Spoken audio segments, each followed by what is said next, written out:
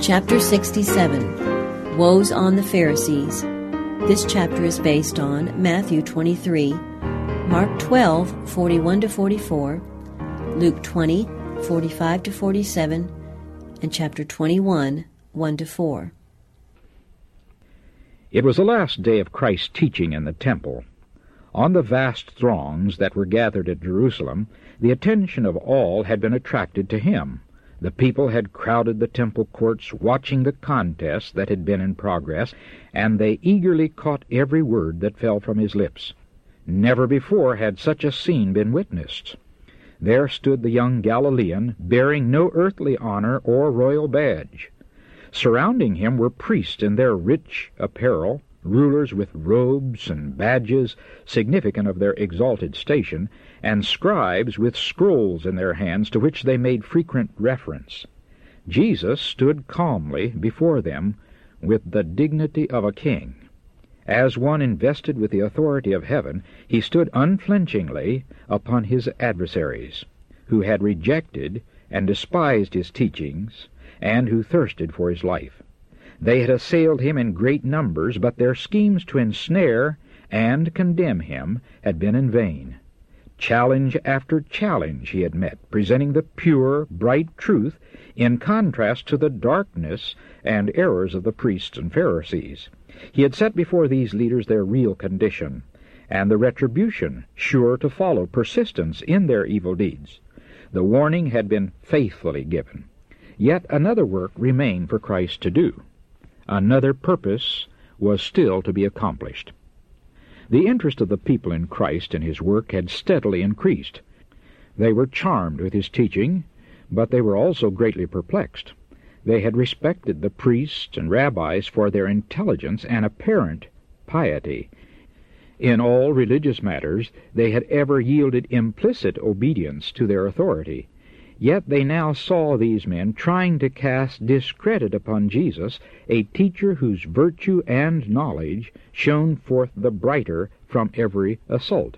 They looked upon the lowering countenances of the priests and elders, and there saw discomfiture and confusion. They marveled that the rulers would not believe on Jesus when his teachings were so plain and simple. They themselves knew not what course to take. With eager anxiety, they watched the movements of those whose counsel they had always followed.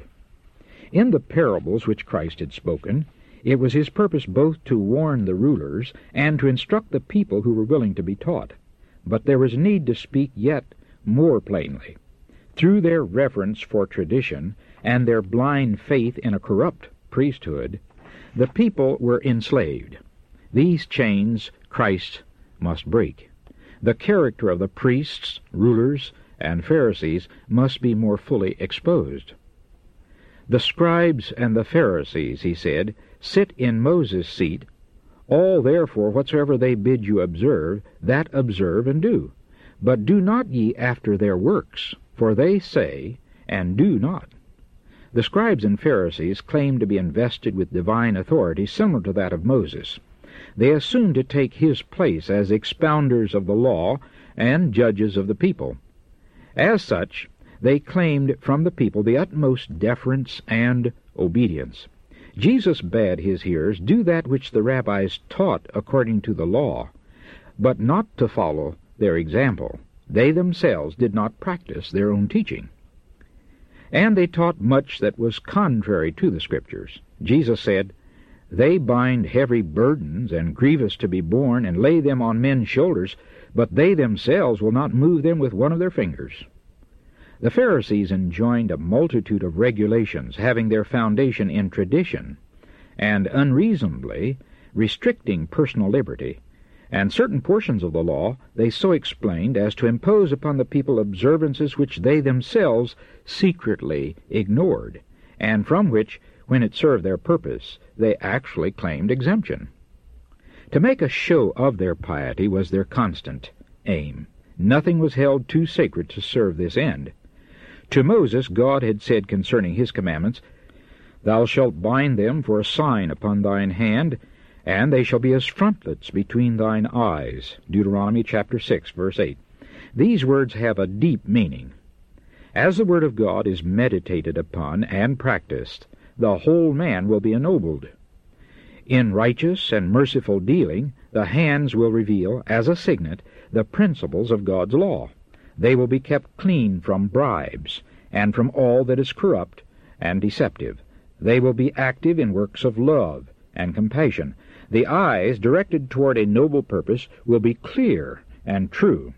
The expressive countenance, the speaking eye, will testify to the blameless character of him who loves and honors the Word of God. But by the Jews of Christ's day, all this was undiscerned. The command given to Moses was construed into a direction that the precepts of Scripture should be worn upon the person. They were accordingly written upon strips of parchment and bound in a conspicuous manner about the head and wrists. But this did not cause the law of God to take a firmer hold upon the mind and heart. These parchments were worn merely as badges to attract attention. They were thought to give the wearers an air of devotion which would command the reverence of the people. Jesus struck a blow at this vain pretense. But all their works they do for to be seen of men. They make broad their phylacteries, and enlarge the borders of their garments, and love the uppermost rooms at feasts, and the chief seats in the synagogues, and greetings in the markets, to be called of men, Rabbi, Rabbi. But be not ye called Rabbi, for one is your Master, even Christ, and all ye are brethren. And call no man your Father upon the earth, for one is your Father which is in heaven. Neither be ye called Master, for one is your Master, even Christ.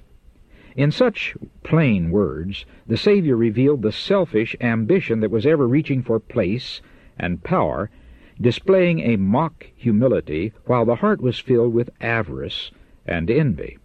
When persons were invited to a feast, the guests were seated according to their rank, and those who were given the most honorable place received the first attention and special favors. The Pharisees were ever scheming to secure these honors. This practice Jesus rebuked. He also reproved the vanity shown in coveting the title of Rabbi or Master. Such a title, he declared, belonged not to men, but to Christ. Priests, scribes, and rulers, expounders and administrators of the law, were all brethren, children of one Father. Jesus impressed upon the people that they were to give no man a title of honor indicating his control of their conscience or their faith. If Christ were on earth today, surrounded by those who bear the title of Reverend or Right Reverend, would he not repeat his saying, Neither be ye called masters, for one is your Master, even Christ? The Scripture declares of God, Holy and Reverend is his name. Psalms 111, verse 9. To what human being is such a title befitting? How little does man reveal of the wisdom and righteousness it indicates? How many of those who assume this title are misrepresenting the name and character of God? Alas, how often have worldly ambition, despotism, and the basest sins been hidden under the broidered garments of a high and holy office. The Savior continued, But he that is greatest among you shall be your servant, and whosoever shall exalt himself shall be abased, and he that shall humble himself shall be exalted. Again and again, Christ had taught that true greatness is measured by moral worth. In the estimation of heaven, greatness of character consists in living for the welfare of our fellow men, in doing works of love and mercy. Christ, the great King of glory, was a servant to fallen man. Woe unto you, scribes and Pharisees, hypocrites, said Jesus, for ye shut up the kingdom of heaven against men. For ye neither go in yourselves, neither suffer ye them that are entering to go in. By perverting the Scriptures, the priests and lawyers blinded the minds of those who would otherwise have received a knowledge of Christ's kingdom and that inward divine life which is essential to true holiness. Woe unto you, scribes and Pharisees, hypocrites, For ye devour widows' houses, and for pretense make long prayer. Therefore ye shall receive the greater damnation. The Pharisees had greater influence with the people, and of this they took advantage to serve their own interests. They gained the confidence of pious widows, and then represented it as a duty for them to devote their property to religious purposes. Having secured control of their money, the wily schemers used it for their own benefit. To cover their dishonesty, they offered long prayers in public and made a great show of piety. This hypocrisy Christ declared would bring them the greater damnation. The same rebuke falls upon many in our day, who make a high profession of piety. Their lives are stained by selfishness and avarice, yet they throw over it all a garment of seeming purity, and thus for a time deceive their fellow men. But they cannot deceive God. He reads every purpose of the heart, and will judge every man according to his deeds. Christ unsparingly condemned abuses, but he was careful not to lessen obligation. He rebuked the selfishness that extorted and misapplied the widow's gifts. At the same time he commended the widow who brought her offering for God's treasury. Man's abuse of the gift could not turn God's blessing from the giver. Jesus was in the court where were the treasure chests, and he watched those who came to deposit their gifts. Many of the rich brought large sums, which they presented with great ostentation. Jesus looked upon them sadly, but made no comment on their liberal offerings. Presently his countenance lighted as he saw a poor widow approach hesitatingly, as though fearful of being observed. As the rich and haughty swept by to deposit their offerings, she shrank back, as if hardly daring to venture farther. And yet she longed to do something, little though it might be, for the cause she loved. She looked at the gift in her hand. It was very small in comparison with the gifts of those around her, yet it was her all. Watching her opportunity, she hurriedly threw in her 2 mites, and turned to hasten away. But in doing this, she caught the eye of Jesus, which was fastened earnestly upon her. The Savior called his disciples to him, and bade them mark the widow's poverty. Then his words of commendation fell upon her ear. Of a truth I say unto you, that this poor widow hath cast in more than they all. Tears of joy filled her eyes as she felt that her act was understood and appreciated. Many would have advised her to keep her pittance for her own use. Given into the hands of the well-fed priest, it would be lost sight of among the many costly gifts brought to the treasury. But Jesus understood her motive.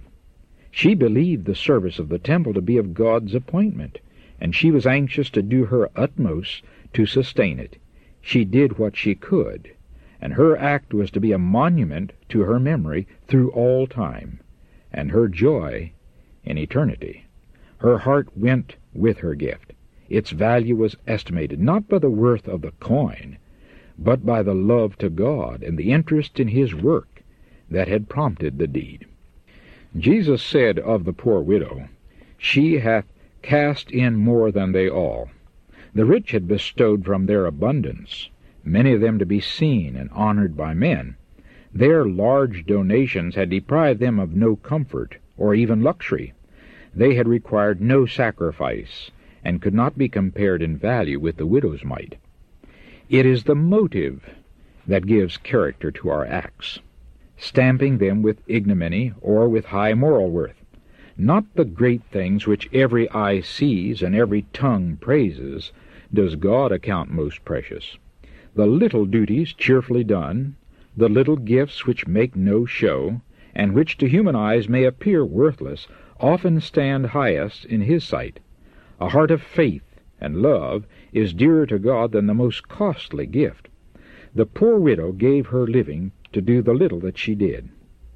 She deprived herself of food in order to give those 2 mites to the cause she loved, and she did it in faith, believing that her heavenly Father would not overlook her great need. It was this unselfish spirit and childlike faith that won the Savior's commendation. Among the poor, there are many who long to show their gratitude to God for His grace and truth. They greatly desire to share with their more prosperous brethren in sustaining His service. These souls should not be repulsed. Let them lay up their mites in the bank of heaven. If given from a heart filled with love for God, these seeming trifles become consecrated gifts, priceless offerings which God smiles upon and blesses. When Jesus said of the widow, "She hath cast in more than they all," His words were true not only of the motive, but of the results of her gift. The 2 mites, which make a farthing, have brought to God's treasury an amount of money far greater than the contributions of those rich Jews. The influence of that little gift has been like a stream, small in its beginning, but widening and deepening as it flowed down through the ages. In 1,000 ways it has contributed to the relief of the poor and the spread of the gospel. Her example of self-sacrifice has acted and reacted upon thousands of hearts in every land and every age. It has appealed to both the rich and the poor, and their offerings have swelled the value of her gift. God's blessing upon the widow's mite has made it the source of great results. So with every gift bestowed, and every act performed with a sincere desire for God's glory. It is linked with the purposes of omnipotence. Its results for good no man can measure. The Savior continued His denunciations of the scribes and the Pharisees. "Woe unto you, ye blind guides, which say, Whosoever shall swear by the temple, it is nothing, but whosoever shall swear by the gold of the temple, he is a debtor. Ye fools and blind, for whether is greater, the gold or the temple that sanctifieth the gold? And whosoever shall swear by the altar, it is nothing, but whosoever sweareth by the gift that is upon it, he is guilty. Ye fools and blind, for whether is greater, the gift or the altar that sanctifieth the gift?" The priest interpreted God's requirements according to their own false and narrow standard. They presumed to make nice distinctions as to the comparative guilt of various sins, passing over some lightly, and treating others of perhaps less consequence as unpardonable. For a money consideration, they excused persons from their vows, and for large sums of money they sometimes passed over aggravated crimes. At the same time, these priests and rulers would, in other cases, pronounce severe judgment for trivial offenses. "Woe unto you, scribes and Pharisees, hypocrites! For ye pay tithe of mint and anise and cumin, and have omitted the weightier matters of the law, judgment, mercy, and faith. These ought ye to have done, and not to leave the other undone." In these words, Christ again condemns the abuse of sacred obligation. The obligation itself He does not set aside. The tithing system was ordained by God, and it had been observed from the earliest times. Abraham, the father of the faithful, paid tithes of all that he possessed. The Jewish rulers recognized the obligation of tithing, and this was right. But they did not leave the people to carry out their own convictions of duty. Arbitrary rules were laid down for every case. The requirements had been so complicated that it was impossible for them to be fulfilled. None knew when their obligations were met. As God gave it, the system was just and reasonable, but the priests and rabbis had made it a wearisome burden. All that God commands is of consequence. Christ recognized the payment of tithes as a duty, but He showed that this could not excuse the neglect of other duties. The Pharisees were very exact in tithing garden herbs such as mint, anise, and rue. This cost them little, and it gave them a reputation for exactness and sanctity. At the same time, their useless restrictions oppressed the people and destroyed respect for the sacred system of God's own appointing. They occupied men's minds with trifling distinctions and turned their attention from essential truths. The weightier matters of the law, justice, mercy, and truth were neglected. These, Christ said, ought ye to have done, and not to leave the other undone. Other laws had been perverted by the rabbis in like manner. In the directions given through Moses, it was forbidden to eat any unclean thing. The use of swine's flesh and the flesh of certain other animals was prohibited, as likely to fill blood with impurities and to shorten life.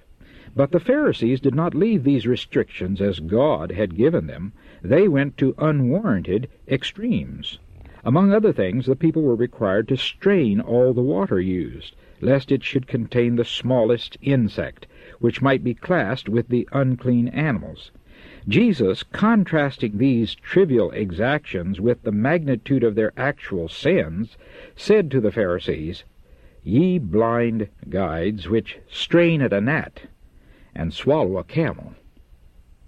Woe unto you, scribes and Pharisees, hypocrites! For ye are like unto whited sepulchres, which indeed appear beautiful outward, but are within full of dead men's bones and of all uncleanness. As the whited and beautifully decorated tomb concealed the putrefying remains within, so the outward holiness of the priests and rulers concealed iniquity. Jesus continued, Woe unto you, scribes and Pharisees, hypocrites! Because ye build the tombs of the prophets, and garnish the sepulchres of the righteous, and say, If we had been in the days of our fathers, we would not have been partakers with them in the blood of the prophets. Wherefore ye be witnesses unto yourselves, that ye are the children of them which killed the prophets. To show their esteem for the dead prophets, the Jews were very zealous in beautifying their tombs, but they did not profit by their teachings, nor give heed to their reproofs. In the days of Christ, a superstitious regard was cherished for the resting places of the dead, and vast sums of money were lavished upon their decoration. In the sight of God, this was idolatry. In their undue regard for the dead, men showed that they did not love God supremely, nor their neighbor as themselves. The same idolatry is carried to great lengths today. Many are guilty of neglecting the widow and the fatherless, the sick and the poor, in order to build expensive monuments for the dead. Time, money, and labor are freely spent for this purpose, while duties to the living, duties which Christ has plainly enjoined, are left undone. The Pharisees built the tombs of the prophets, and adorned their sepulchres, and said one to another, If we had lived in the days of our fathers, we would not have united with them in shedding the blood of God's servants. At the same time, they were planning to take the life of his Son. This should be a lesson to us. It should open our eyes to the power of Satan to deceive the mind that turns from the light of truth. Many follow in the track of the Pharisees. They revere those who have died for their faith. They wonder at the blindness of the Jews in rejecting Christ. Had we lived in his day, they declare, we would gladly have received his teaching. We would never have been partakers in the guilt of those who rejected the Savior. But when obedience to God requires self-denial and humiliation, these very persons stifle their convictions and refuse obedience. Thus they manifest the same spirit as did the Pharisees whom Christ condemned. Little did the Jews realize the terrible responsibility involved in rejecting Christ. From the time when the first innocent blood was shed, when righteous Abel fell by the hand of Cain, the same history had been repeated, with increasing guilt. In every age, prophets had lifted up their voices against the sins of kings, rulers, and people, speaking the words which God gave them, and obeying his will at the peril of their lives. From generation to generation, there had been heaping up a terrible punishment for the rejectors of light and truth. This the enemies of Christ were now drawing down upon their own heads. The sin of the priests and rulers was greater than that of any preceding generation. By their rejection of the Savior, they were making themselves responsible for the blood of all the righteous men slain from Abel to Christ. They were about to fill to overflowing their cup of iniquity, and soon it was to be poured upon their heads in retributive justice. Of this Jesus warned them. that upon you may come all the righteous blood shed upon the earth, from the blood of righteous Abel unto the blood of Zacharias, son of Barachias, whom ye slew between the temple and the altar. Verily I say unto you, all these things shall come upon this generation. The scribes and Pharisees who listened to Jesus knew that his words were true. They knew how the prophet Zacharias had been slain. While the words of warning from God were upon his lips, a satanic fury seized the apostate king, and at his command the prophet was put to death. His blood had imprinted itself upon the very stones of the temple court, and could not be erased. It remained to bear testimony against apostate Israel. As long as the temple should stand, there would be the stain of that righteous blood crying to God to be avenged. As Jesus referred to these fearful sins, a thrill of horror ran through the multitude. Looking forward, Jesus declared that the impenitence of the Jews and their intolerance of God's servants would be the same in the future as it had been in the past. Wherefore, behold, I send unto you prophets, and wise men, and scribes, and some of them ye shall kill and crucify. Prophets and wise men, full of faith and the Holy Ghost, Stephen, James, and many others, would be condemned and slain. With hand uplifted to heaven, and a divine light enshrouding his person, Christ spoke as a judge to those before him. His voice that had so often been heard in gentleness and entreaty was now heard in rebuke and condemnation. The listeners shuddered. Never was the impression made by his words and his look to be effaced. Christ's indignation was directed against the hypocrisy, the gross sins by which men were destroying their own souls, deceiving the people, and dishonoring God. In the specious, deceptive reasoning of the priests and rulers, he discerned the working of satanic agencies. Keen and searching had been his denunciation of sin, but he spoke no words of retaliation.